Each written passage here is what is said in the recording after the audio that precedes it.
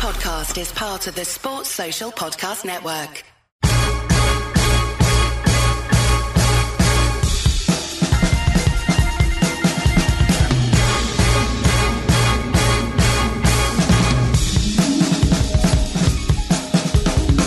Hi, Mike. Good to see you. Straight off the bat, just to be clear, you and I have worked together a long time. If you want to call it some might say too long. If you want to call a timeout at any stage in the next 3 or 4 minutes, that is going to change the whole dynamic of the rest of the show. I will move from a very relaxed and calm and composed and a position of togetherness to an aggressive and, okay, it's game on then. So just to throw that out straight off the bat, gotcha. Think carefully about that. What on earth was he thinking, Mike? I mean, or are you buying into that at all? Do you think that the Raiders' mindset changed when that timeout was called? No, I don't think so at all. I think that's what they were going to do, and it actually makes a certain amount of comic sense that someone might say that to another player after the game. I think they would have settled for the tie, but it was the 10-yard run that changed. When Jacobs got that 10-yard run, that changed their perspective. I think they might well have. So they got the 10-yard run after the timeout. Yeah, but that I just think Staley. It's hard. I mean, you don't know. It would have been very cool for them to knock the Steelers out by tying, because that would be a once-in-a-lifetime kind of opportunity. On the other hand, Raiders-Chargers is a long rivalry, and you get a certain amount of frisson out of beating your old rivals. I really didn't give it a whole lot of thought. It's not something that matters so much in the big term, and whenever a Carlson gets to win the game in the last second, I love that. I love the Iceman Carlson. I love that, underrated player, and then some. And that was the story of the game, really, from the Raiders' point of view, wasn't it? That to the most part, the big game players that needed to stepped up and played at the height of their games. Crosby, obviously. Carr had some clutch throws, particularly in overtime. Jacobs, of course, you mentioned that break off run, and Carlson as well. So that's very, very much the tale of that game. But I still can't get a hold of I really feel strongly that the change of trajectory, I know we'll never know, and because it was such a surreal chain of events, and maybe it's because I was, watching it at 4:45 in the morning and was heavily influenced by our old friends Al and Chris. But I really felt, and Carr was playfully throwing petrol on it afterwards, wasn't he? But I really felt that they would have probably winked and nudged and taken the tie, and then timeout called, and that was game on. But we shall never know. To me, the Chargers got a couple of really bad breaks, and Storm Norton was an Alliance of American Football player, who's having trouble in starting life. They moved him inside, and he picked up the worst penalty call of the weekend, in a weekend loaded with bad penalty calls, for being ineligible downfield. Yeah. He had gone downfield with a block, and when the guy fell down, he just turned and blocked somebody else. He was nothing to do with the play. It was an unnecessary. And then when you see Mike Williams getting mugged in the end zone, and still making catches, it really, it was a good defensive game plan by Las Vegas, but Herbert and Mike Williams in particular really stepped up. They can't stop the run. They don't run the ball that well themselves. That's what really killed the Chargers in the end. Yeah, and some questionable play calling as well, which Staley is under. Yeah, the 4th and 1. I don't care about the timeout, but when you go on 4th and 1, down 3, with tons of time left, on your own 18-yard line, give me a break. I don't care. I don't care if you're a human computer. Nothing in the world, and there were some of the guys were saying, "Oh yeah, we've got a better chance of winning." Be real. Look at the situation in the game. I love that. Was what supercomputer is disagreeing with you vehemently wherever he is, whichever bar he's held up. I'm still way ahead of AccuScore. I finally punked AccuScore into the closet. That's all I care about. Hey, listen, Mike, breaking news, by the way. We've been nominated. The show's been nominated in the Sports Podcast Awards. How about that, on the Best NFL Show? And this is particularly nice, Edge. Thank you very much for the nomination, Sports Podcast Awards. But our listeners can vote. You can vote for your favorite pod, and that counts. It kind of like much like Pro Bowl voting, I guess. An element of it counts to see if we can be that. Vote all you want, and then one guy in a closet somewhere makes the decision as to who got the most votes. I like to think we're like the sort of seventh. That's the way the NFL used to do their favorite announcer polls. Was it Hub Arkush that would vote for it in a closet? Yeah. Anyway, but listen, please go vote, and if you do go vote for us. Vote for us. Sports podcast. We need to get those like Charlie Varick kind of work suits, coveralls. Nice. Let's say Charlie Varick, Last of the Independents. I like that. I think we should work with merch. Great movie. If some of you haven't seen Charlie Varick, I recommend it highly. One of the great 70s crime films. Producer Ollie won't have seen it because it was made before the year 2017. So you won't watch anything before that point. Anyway, sportspodcastawards.com. Head on over. The different categories in there, football, blah, blah, blah. NFL is where we are, American football they've written as. And vote for us. We would massively appreciate that. All right. Let's talk Black Monday and Michael Black Sunday. If you're can I just get in one more play? Tom Kennedy to Khalif Raymond. Tom Kennedy, what Dan Campbell's Never Give Up, Bite Their Legs Off, whatever kind of thing. Yeah, two guys from New England, D2 colleges in New England, or 1AA, I guess nowadays.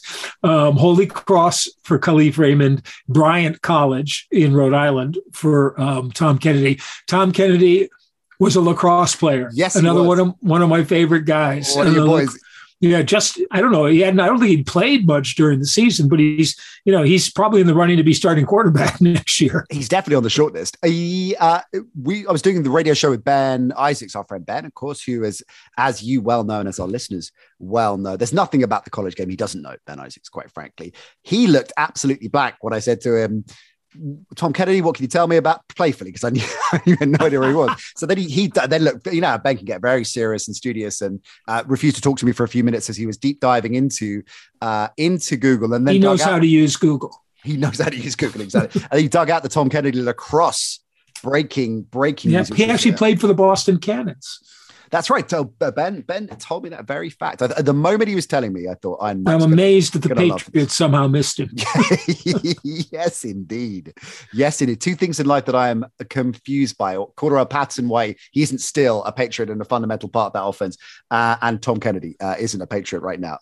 Right. Let's speak of things that are baffling me at the moment. And it's not a high bar, admittedly, Mike. What on earth are Miami doing with Brian Flores in that break? I don't know. Brian Flores. Clash, right? Brian Flores today must feel like Brandon Bolden did when he got that flag for not hitting the guy on the fake punt. For unnecessary almost roughness. So the book is that it's him and Greer just couldn't see eye to eye. Well, you remember we talked about this early in the year when I talked. I mentioned that the strange thing to me was that they had let Kyle Van Noy and Ted Karras go, who were some of the Patriots. I think they opened the training camp this year with about 10 ex-Patriots on the roster, but they let those two go for cap reasons, and they had a plan in place that would replace them. But I said at that point, right now to replace Van Noy, they'll need two guys, because Van Noy is one of those all-purpose linebackers you can leave in on for 3 downs on every series, and it took them, it seemed to me, about half the season to figure out how that defense was going to work with the new, and it was good by the end of the season, very good defense. But at that point, it seemed to me as well that there was a disconnect at the beginning of the season between Greer and Flores. And the owner obviously was coming down on Greer's side. Now, I don't know whether this was fallout from Deshaun Watson versus Tua, which you remember Ross really wanted Deshaun Watson, really wanted. I mean, he was leaking it all over the place, whether it was fallout from something else. But obviously taking that team back up to 9-8, beating the Patriots twice, and Flores is now 4-2, I think, against Bill Belichick. Just wasn't enough. And to most of us, and you're a Dolphins fan, it looked like they had taken the right turn and were going in the right direction. And next season, you would have a lot to look forward to, because there's still a couple of holes in the team, and they could address them in the offseason. Absolutely. If you think it's exactly right. If you think about and this is very much as Flores' MO from the beginning, right? In terms of his tenure as a Dolphins head coach, leave them wanting more, end strong, and that's very much how he started out. And that's obviously how this season went. And you're right, no ground game of any kind. Tua banged up at times, and a sophomore quarterback having gone through a rookie season, which was fractious because of injury and other things as well. I think pretty much the only thing I never really saw or didn't agree with Flores on, and I've been a big advocate of his from the start, was the whole pinch hitting fits last season with Tua. Whichever way you cut that and say, well, Tua's a strong character, and Tua, I think it's not different to like Mariota coming in and spelling for Carr. It's a totally different situation. I think that would have caused however strong-minded you are, an element. I kind of agree with you, but I kind of don't, because you can see this year, I think it helped Tua. Remember, he was raw. He was a very, very raw rookie quarterback. He hadn't played he was rusty as well as raw. True. And so at times, if you're going to win the game, you needed to go with someone else. And if you're going to avoid inculcating bad habits into Tua, you almost needed to go to someone else. Their offensive line still needs work, obviously. Yeah. And Fitz is a great guy to have on a bad line, because he moves around, he takes hits, it doesn't seem to bother him, and whatever bad habits he has, it's an old dog who's not going to learn new tricks. They're in. So I understood that at the time, and I get that point when you're talking about maybe a game or a phase of games, but in a game, in a certain situation, and not specifically a situation that lends itself favorably to the quarterback coming in, like I say, Mariota to Carr start. Put it this way: I don't think Tua was adversely affected personally by it. Okay. Based on what he did this season. What he's done this year. Maybe Greer or Ross were, maybe they didn't like that.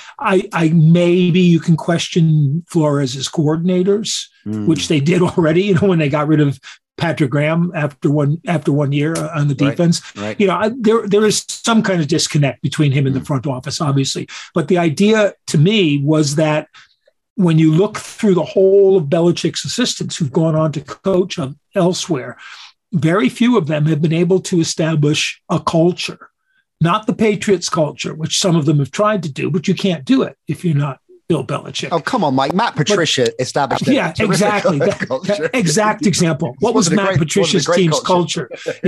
Dysfunction, disharmony. Getting rid of anybody who criticized him or anybody who didn't, Patricia in Detroit, he walked in as if he were a really successful coach. Everything's going to be my way. Anyone who dissented was immediately out of town, including a couple of very good players who they could have used. He never kind of adjusted his game planning to the players that he had. But Flores came in and I thought, established a culture. Yeah. We're going to be building. We're building toward being this. And, he was willing to keep players who bought into the culture, let other ones go. As I said, I think there might be some disconnect between the players who were let go and the ones he wanted to let go. But what you saw from Miami was a team that really needed to find its feet at the start of the season. Once they did, they were headed in the right direction. They won 7 of the last 8 games, and admittedly not the toughest schedule in the world. But, you just play who you have to play. Play who's in front of you. So I was thinking about this, Mike, in terms of the easier of the two to replace. And Stephen Ross, if it was this, well, you got to pick sides, which it appears to be, right? Because reports coming out that they were trying to reconcile, or at least they were trying to find common ground, commonality that they could, look, you'd have to be drinking buddies as GM and head coach, but you got to share the same broad vision, right? And clearly that's where they were fundamentally differing. And reports suggest that over the last 4 or 5 weeks, they were trying one last attempt at, look, we can work together and run this organization together. And clearly that didn't play out as they'd hoped, right? So Ross had to pick. It's weird that he would, but it makes a certain amount of sense in that the inevitable thing for coaches who want to succeed or who start to succeed is to want total control. Right. And maybe that's the simple answer. Maybe Flores was just looking for more control. And the idea that he and Chris Greer could work together was kind of based on, in one sense, their mutual connection with New England, right? Although Chris Greer's was fairly tenuous. It was his father, Bobby, who was the GM, and I think Chris scouted for them for a year or two. Parcells era, right? He was Bobby Greer was with Parcells. Yeah, and the first, I think, Belichick year, maybe the first couple of years. But anyway, but the same thing applies there. And that might be the simple answer. I think you might have put your finger on it right there, that Flores wanted more authority. Chris Greer didn't want to cede it. And Ross, in the end, went with Chris Greer. And if I can just guess or extrapolate further, Ross will have less trouble getting his way with the GM than he would with the coach. With the coach. And to further to that, is it easier to, in the current climate, and not specifically Miami, but is it easier to replace a head coach than it is a GM? In the same way that running backs, they're a tenor. Well, it's a tricky situation, which would lead us, into Black Monday pretty nicely, the rest of Black Monday, because if you have a GM in situ, certain coaches are probably not going to want to go there. Right. You go into the job understanding that the GM is the GM and he's buying the groceries and you're cooking the meal, to use the Bill Parcells analogy. But isn't there a risk to, just on that, I get it, but if you're going into a situation where the GM hasn't been established and you're the first man in, is the implication that you will have a significant say or at least input in who the GM's going to be, as opposed to you could be coupled with somebody that it's a disaster. Absolutely. And, and there are some guys out there who will want to handpick their own GM. If someone hires Jim Harbaugh, for example, he's going to handpick his GM, because remember, he lost one of these battles in San Francisco, right? And he was even much more successful than Flores had been. And, they had to choose basically between him and Trent Baalke, and they chose Baalke, and the franchise had a tough few years. That went well. Can you see Harbaugh coming back? Yes, I think I can. Chicago? I think he played in Chicago. Right. It would be one, again, the GM thing would have to be worked out. And I'm not sure where the whole Phillips and ownership thing lies in terms of who the GM is going to report to. They're making noise like they want to hire a GM first and then go on a coaching search. Oakland would be a place. Sorry, I keep saying Oakland. Las Vegas might be a place for him, given that he coached at Stanford, and we're still thinking of Vegas as being one of the San Francisco suburbs, as long as the Raiders are there. It would be a pretty good situation to go into. I think Vegas is attractive in a lot of ways in terms of the roster they have. Could Rich do anything obviously with the Super Bowl, but I mean, what if Rich plays tough and they go down? We'll talk about the game in a bit. They go down swing into the Bengals. Is that enough? If they win this week, the case for firing him is going to be very difficult to make. What if they play him hard? So they made the playoffs. That's going to be a tough one. What will they argue? They put together a pretty good team. It was in chaos. Rich steadied the ship, as it were. Can he take them the next step forward? That's going to be the question. Will a new coach come in and keep him as the special teams coordinator? But I'm sure there'll be a market for him. That would be awkward. I think he did that. No matter what they do. I think Denver's probably not as good a landing spot as some people think it is. But I disagree. They're a pretty solid team, but the idea that they just need a quarterback to be a top winning team, I'm not totally convinced by that. Well, they're probably the best of those 6 teams that need coaches, though. The best game in terms of how complete they are at the moment. Yeah, in terms of roster strength, and I mean, the thing is, this is one of those. John Elway lured Aaron Rodgers to come there. Although if I were Aaron Rodgers, apart from probably wanting to prove something to somebody, there's not much reason, maybe if Green Bay falter in the playoffs again, you want to give it another shot with another team. You go 13-3 for 3 consecutive years. MVP back to back, or 13-3.5 or 13.5 in this last year, because they were going to win that game until AR sat down, basically. Sorry, Mike, just on the Broncos and Mo, of course, the dream for Broncos fans anyway would be, if they're available, Russell Wilson or Aaron Rodgers, right? But what about a level or two below? but a quarterback that will represent an upgrade, like, for example, a Jimmy Garoppolo kind of type. Would he Garoppolo would be a nice fit in Denver, I think, for the kind of stuff they want to do. The one that the move that intrigues me the most, well, there's two actually. Russell Wilson to New York, to the Giants.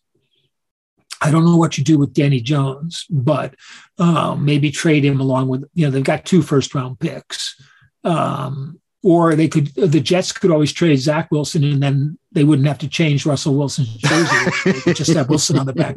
They could save some money that way. That's a great idea. But the one that really excites me when I think about it is Russell Wilson to Pittsburgh to replace Ben. Oh, now I don't know what Pittsburgh could give them in return, but that would be to me a kind of perfect fit of Wilson and Mike Tomlin on the sidelines. What a partnership that would be. Wilson to the Giants, I can't, because they're going to, a player like that's going to want to go to a contender or near contender, right? I suspect the Giants still think Danny is their quarterback of the future. Is Joe Judge their coach of the future? Because he is back Monday, but they said so. They said so. They specifically said so. And Gettleman's assistant is going to likely be the new GM. So nothing's going to change. Which means nothing's going to change. Iron Mike, wisdom of the day. Yeah, hot take, Mike. With Mike Zimmer and the Vikings, I was thinking about his collective tenure there, right? And it reminds me, or it was similar to the Kirk Cousins era, and Kirk Cousins as a quarterback, good but not good enough. That's kind of how I viewed that. Is that a fair call? I think so. And he is what he is defensively, and it's very good. It can be, you can get around it. Remember this year they didn't have Adam Thielen for most of the year, and that changed the nature of their offense considerably. But they've really been undermanned on the offensive line for a long time. And he hasn't seemed to worry that much about it. His offensive coordinating choices have been kind of strange in a sense. His son is, it's another nepotistic organization, but his son is one of the defensive coordinators. Surely not. But I think that's a fair judgment. Good, but not great. But not great. In his seasons, he averages out to a 9-7 record. Now the last 2 years brought that down, but and then you're starting to hear this kind of my way or the highway business. And that's what happened to Norv, wasn't it? Norv got shown the door. Yeah, but that's one of those things, and it's less true in football, I think, than in some sports, because it's hard to change. But basically, hard-nosed coaches wear out their welcome eventually. Bill Parcells is a good example of that. There's no coach, I think, ever who's been better at a 1-year turnaround with a team than Bill Parcells. Coming in, knowing what he wants, turning a team around, building it within a couple of 3 years to being a contender. But then you start to wear out your welcome, especially if you're not winning the big enchilada. So, Rex and then Ryan, they bring in someone Rex who's in that group. Pardon me? We'd have Rex Ryan in that group as well. That's kind of in a different sort of way. But Rex almost he almost wears himself out. but everyone gets tired of the blowhard shtick.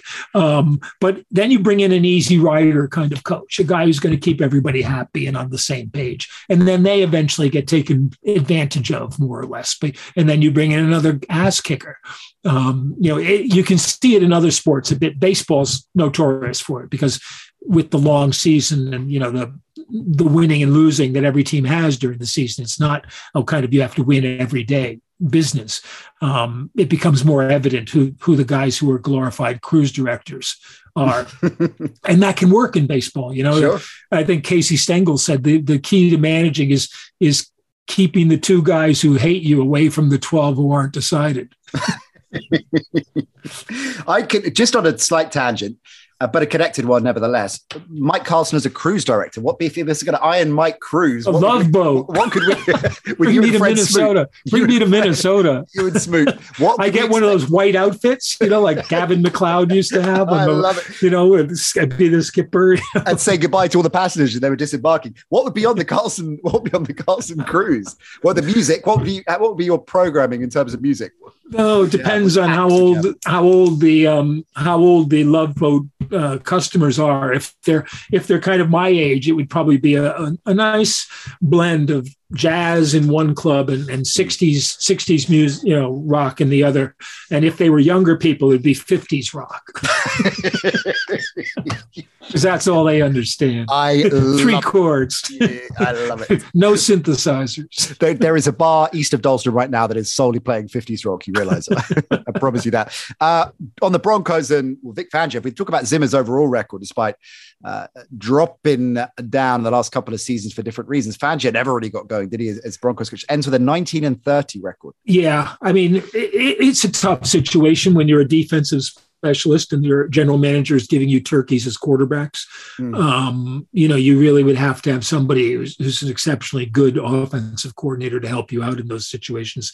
I think Vic is what he is. He's, I remember him back from the Philadelphia Stars era when it was the Jim Mora defenses that produced Don Capers and a couple of other coaches besides Fangio. But he's a really good defensive coordinator, really smart. And if he wants to keep coaching, I'm sure he'll get a defensive coordinator job somewhere because he literally is that good. But, you just didn't get the sense that he was a head coach in command of the ship. Yeah. That's always a bad proposition. That's never a great attribute to, or otherwise to have as a head coach. Just two very quick points on questions for you, Mike, on this, and then we'll get into looking at the wildcard weekend. In terms of Flores, first of all, is there a possibility that he bounces straight into a head coaching gig at Jacksonville, maybe? It's a possibility. I suggested that last night because I think that whole culture building thing is important for a young team. And I think that's what Shad Khan was thinking of in terms of Urban Meyer, but he didn't really think it through, or he got conned basically. That would be a good spot for him. Maybe looking at it. The problem is that when you look at Denver or Minnesota, you're losing defensive coaches. You don't necessarily want to bring another defensive coach in, and I don't think culture is the thing in Vegas. I'm not sure about building culture in Vegas.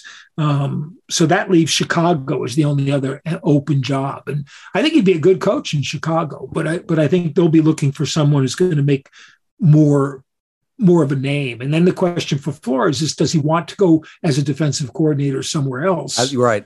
To sit out a season or does he want to sit out a season or maybe even take a college? I don't know. Yeah. See what happens in colleges. The interesting thing is, I know Gerard Mayo is getting some looks. I saw that.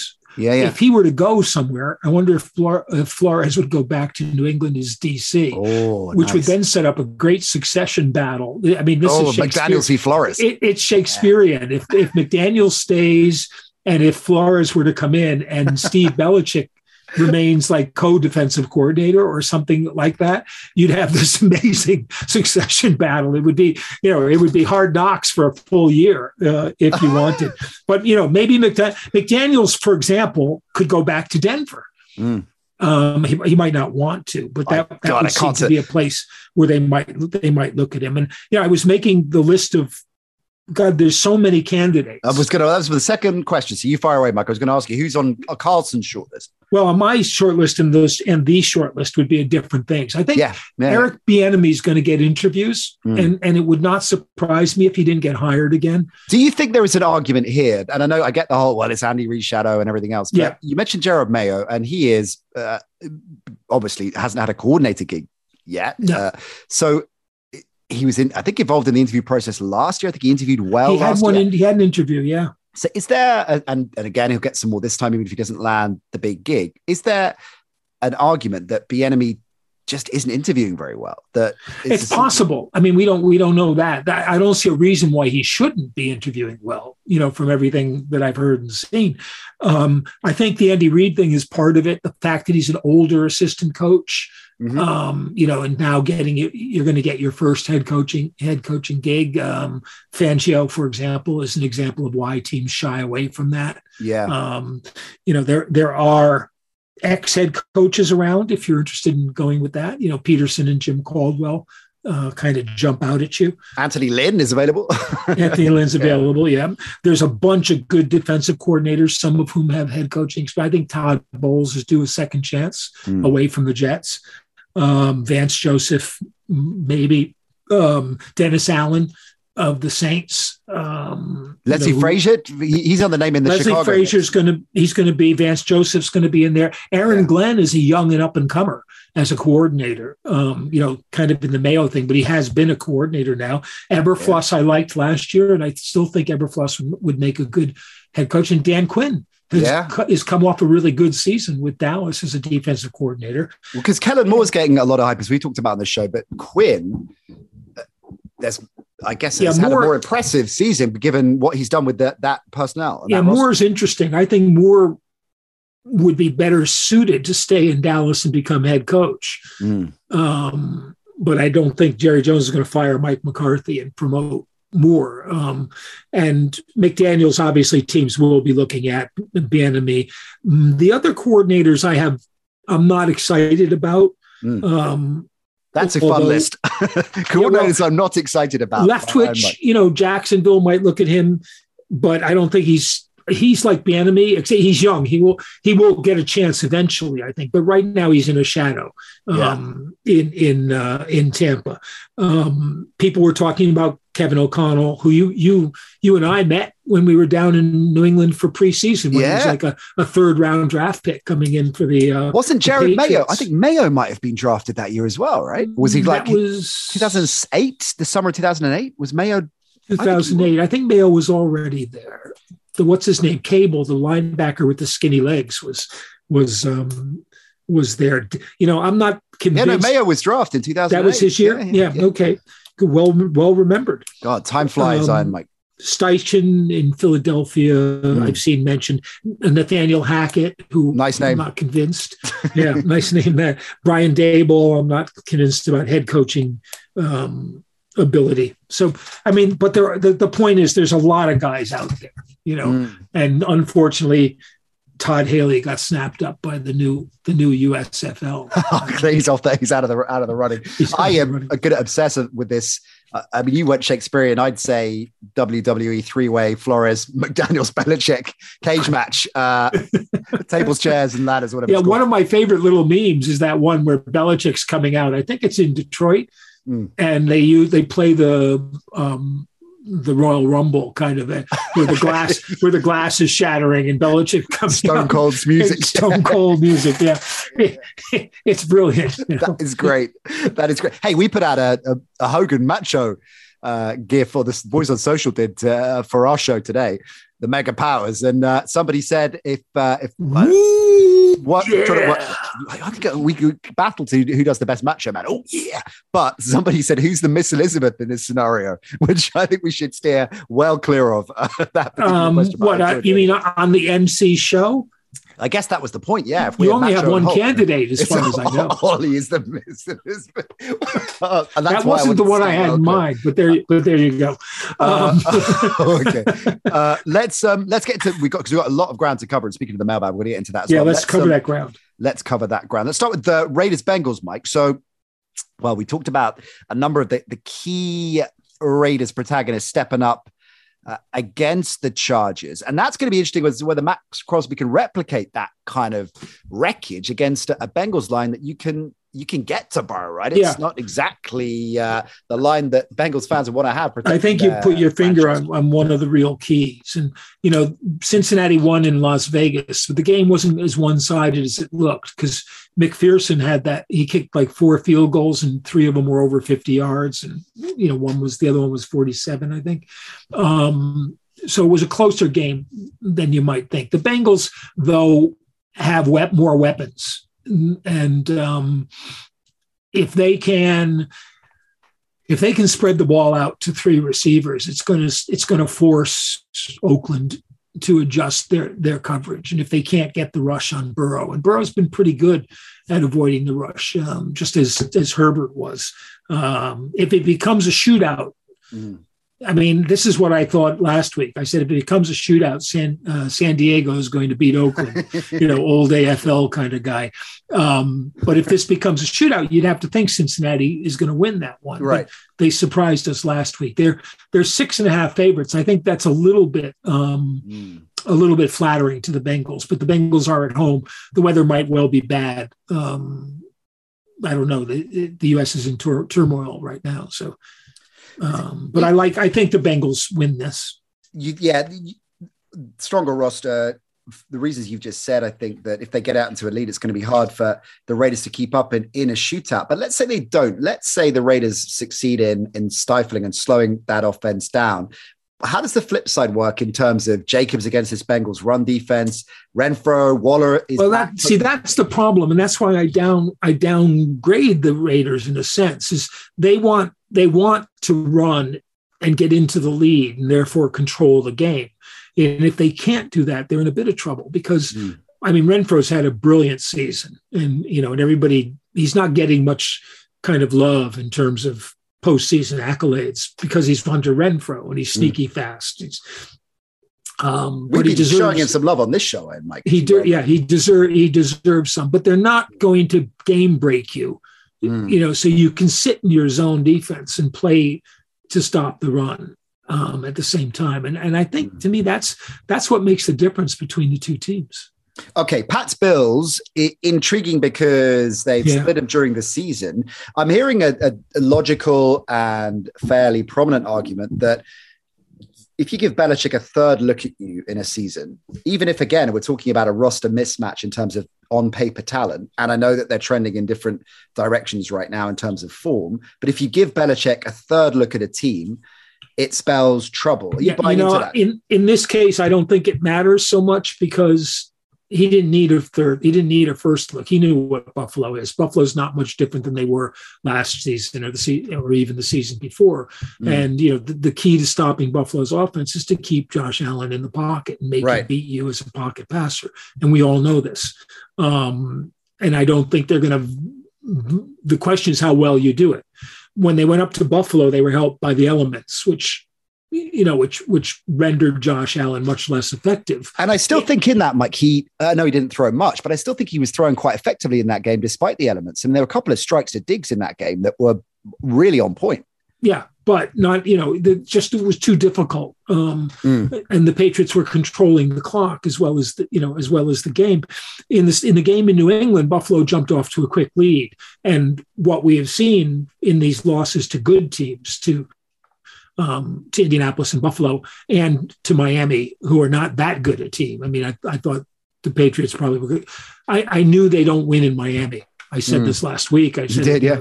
I still wound up in the end picking them, but I shouldn't have, but I did. Well, you got to give Akiscore a fighting chance, I guess. Yeah. But that game changed on the, pick six and on that call, where they had Miami stopped. The call gave Miami a first down and they basically let the air out of their balloon for a couple of plays and that. Then now all of a sudden you're down 17-0. They fought their way back in, but they're not a team that can score quickly. They haven't had many really big plays through the air all season. And that's going to be the problem against Buffalo because it is tough to score quickly on Buffalo. They play really good zone defense. They've been playing the same defense, the whole McDermott era. You have to beat them underneath. So when you're in the lead with the Patriots, and this is what happened in Buffalo, they could do that. They didn't have to worry about taking anything above. But when you're chasing Buffalo, that's a bit harder. So I think absent a break for the Patriots, and they haven't made many breaks against good teams, I think this is probably a Buffalo's game to lose. A lot of focus, inevitably, because he's a quarterback and he's a rookie and he's a Patriots first round pick, which we don't see in the Belichick era on Mac Jones and on the Patriots offense, and not really one outstanding player, but it was grinding and had its identity and effective. But defensively, Mike, which of course for much of the season, the defense was rolling and was very effective. I think you might have talked about this a little bit in recent weeks, but expand upon it, particularly based on in the context of the Dolphins game. What's going wrong with this Patriots defense? Why is it suddenly unraveling? Well, all of a sudden they're shorthanded in the secondary, and the secondary is somewhat limited anyway. I mean, J.C. Jackson's a really good player and a ball hawking player, and those two are not necessarily the same thing. The ability to be around the ball is a good, and make plays is a really good trait for a defensive back. But if you're a gambling kind of guy, it can hurt your team as well, which I said, I think, about Diggs a few weeks ago. You have to take the rough with the smooth. You saw it in the game with Miami when they called the penalty on Jalen Mills against Mac Hollins, eagle on eagle action. And, it was the classic cheap interference call. The quarterback underthrows the ball. The receiver comes back for the ball. The defender gets in his way coming back for the ball. And they call interference on the defender. On the defender. Yeah. It was like Belichick. I haven't rarely seen Belichick so livid on the sidelines. He was on the field, almost a minute later, still screaming at the officials. But Jalen Mills is 5'9". Right. Mac Hollins is 6'4", I think. I can attest to that. Miles Bryant. Miles Bryant's 5'9", 5'10". So they're going to regret letting Gilmore go? Now they're in the playoffs and now they're in this matchup? Probably not, because long term, yes. I mean, short term, you always would like to have Stephon Gilmore there, but long term, they were going to lose him anyway. They probably should have got more for him, but you have to learn to play without him. J.C. Jackson, I think, is going to be a free agent again next year, and that's going to be more difficult for them to play. So when you're playing the Bills, they do have good receivers. You have to match up with all of their receivers, even COVID David, COVID Beasley. That's not his name. But Gabriel Davis is a real good second, third receiver. I like him a lot. Diggs is great, obviously. Knox is a good tight end. So you and they'll use the backside of the backfield too. So Singletary's starting to roll as well, isn't he? And that will make all the difference if they can establish the run game against the Patriots in Buffalo. Their line didn't play well. And Barrymore might be out for New England. I haven't seen an injury report, but he was injured on the play where Tua went for the first down in the fourth quarter. And he's been a rookie sensation very quietly because no one pays attention to the nose tackles unless they line up at fullback and catch passes.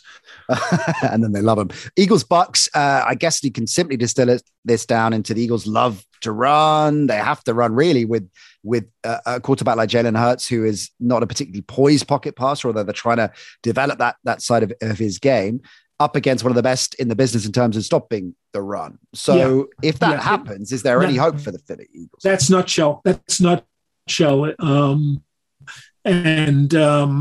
think they're getting back, the Bucs are getting back Shaq Barrett. Fournette, I think, is coming back. Levante David, I think, is back.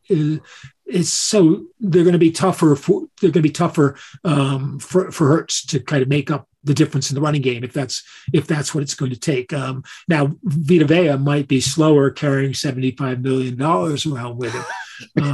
You won't have it on the field, I doubt. Anyway, Mike, maybe on the sidelines in a wheelbarrow. I wouldn't leave it in the locker room. But yeah, I think I don't see any. I don't see 8 points leading people to go over to take the Eagles in this one, and Brady, as you saw last week, Brady, with something to prove is still a tough nut to crack. Now, the Eagles have a good offensive line. That's going to be a great matchup. They have a good defensive front. They've played much better defensively the last 6 games or so, which partly is due to when you can control the ball, your defense is more rested and can do well. So, it should be an interesting game. But when they played the first time, the Bucs had 40 to 20 time of possession, almost double the yardage. but the score was relatively close because the Bucks also had 120 yards in penalties in that game. Wow. I looked that one up. Messy. Yeah. That is messy. All right. All right, Mike. Key things you are looking for in the Niners Cowboys. This is the one I like. If there's going to be an upset, I kind of like the Niners to be the team that could create the upset. To do that, though, Dallas, one of the interesting things with Dallas and Dan Quinn is Dallas is a much better pass rushing team than any of Dan Quinn's Atlanta teams were. And they can come at you with about 3 different guys off the edge, including Micah Parsons. And Parsons will play inside as well. So I think that's the one area where they have the real edge. If they can pressure Jimmy Garoppolo, they might be able to turn the game around that way. The Niners have to be able to run the ball, which against Dallas will be a little bit easier than throwing the ball, I think. But to me, strangely enough, I think the Niners can keep that offense under control, but they're going to have a lot of trouble with their own offense. What quickly on that, the 49ers secondary against the Cowboys offense, major mismatch, isn't it? That's part of the problem. They do get pass rush. We'll see who's playing at tackle for Dallas. But San Francisco can be beaten in man coverage. And strangely enough, Cedric Wilson has been taking the top off of teams for the last couple of weeks, ever since Michael Gallup went out.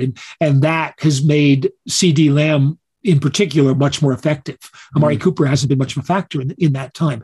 But, I think they're I think Dallas, although I say San Francisco to me is good potentially for an upset. They're only getting 3 points if you're betting it that way. And I'd probably think that, this is like a 6-point game or so.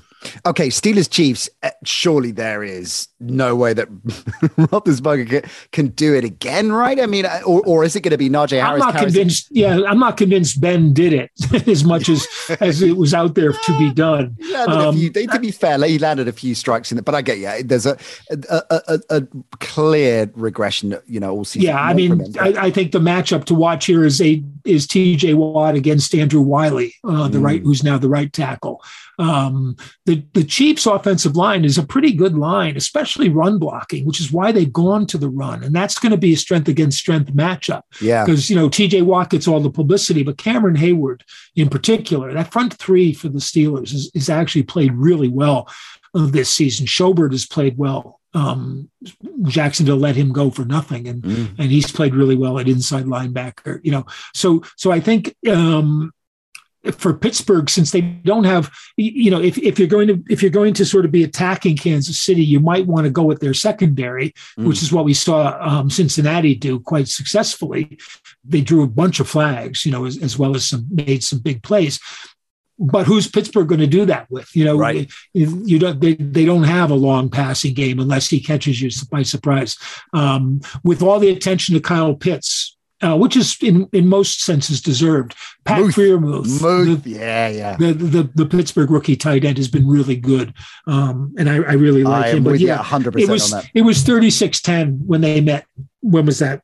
Only a couple of weeks ago, 3 weeks ago. December. And that was a pretty fair reflection of the game. Kansas City didn't really play well. Well, it was a mad game, wasn't it? They just blazed into a crazy lead at the half. And which is now what they do. They blaze into leads and then see if they can give them away. It reminds me of Jackie Kellogg, who played for the Niners and played in NFL Europe, telling me about practicing with Deion Sanders. He said they'd be practicing and Sanders would let the receiver get an extra step on him. And then an extra step after that, and then an extra step after that, just to see how much ground he could make up.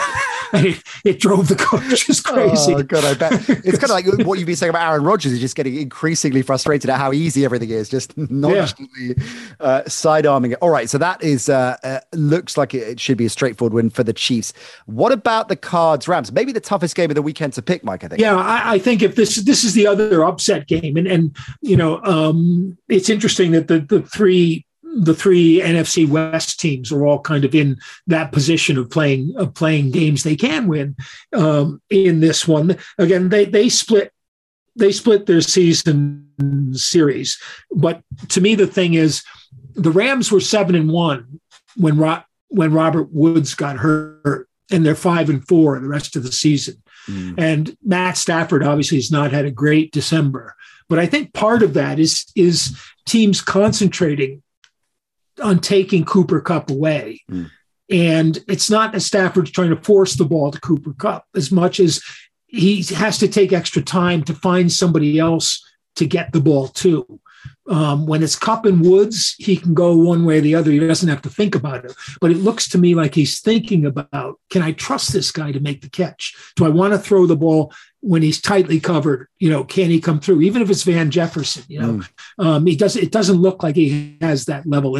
And last week, they didn't go with the run game. But before that, for a few weeks, they were really stressing the run game. And Sonny Michel had 2 or 3 games in a row where he had like 75 to 100 and something yards in each game. Right. And that changes the complexion of the game for the Rams. I think the Rams can hold Arizona's pass attack in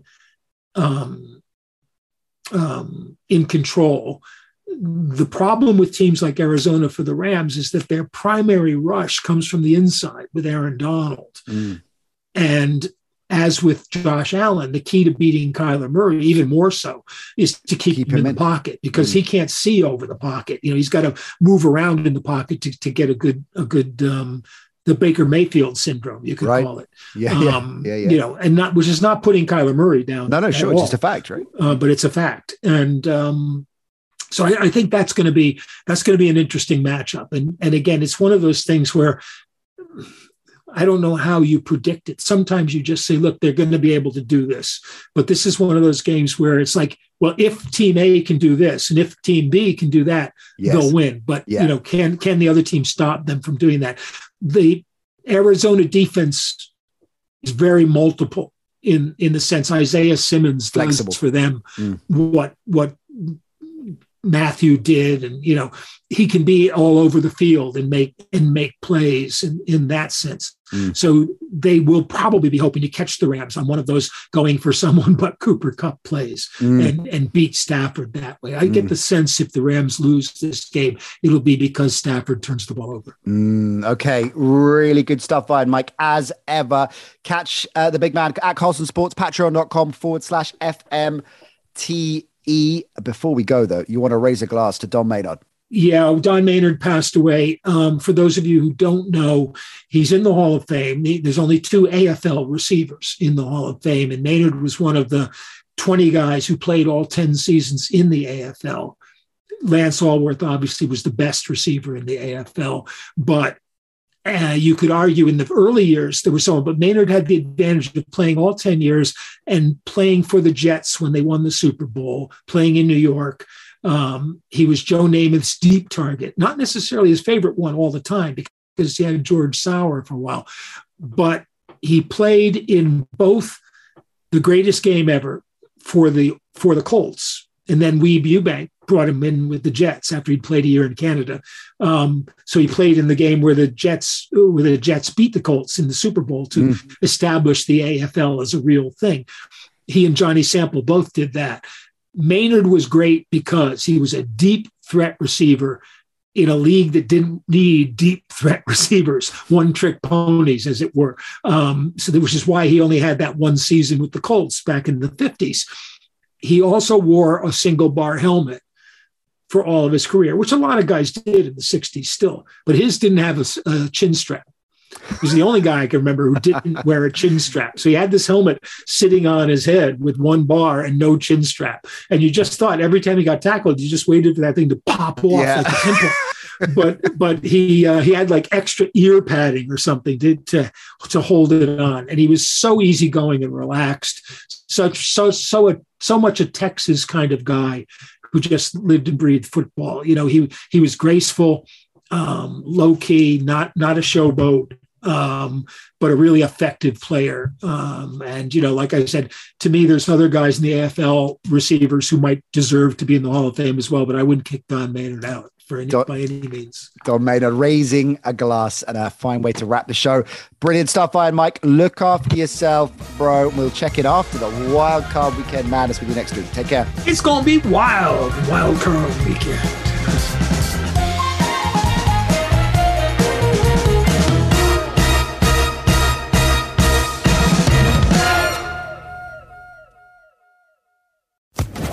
Social Podcast Network.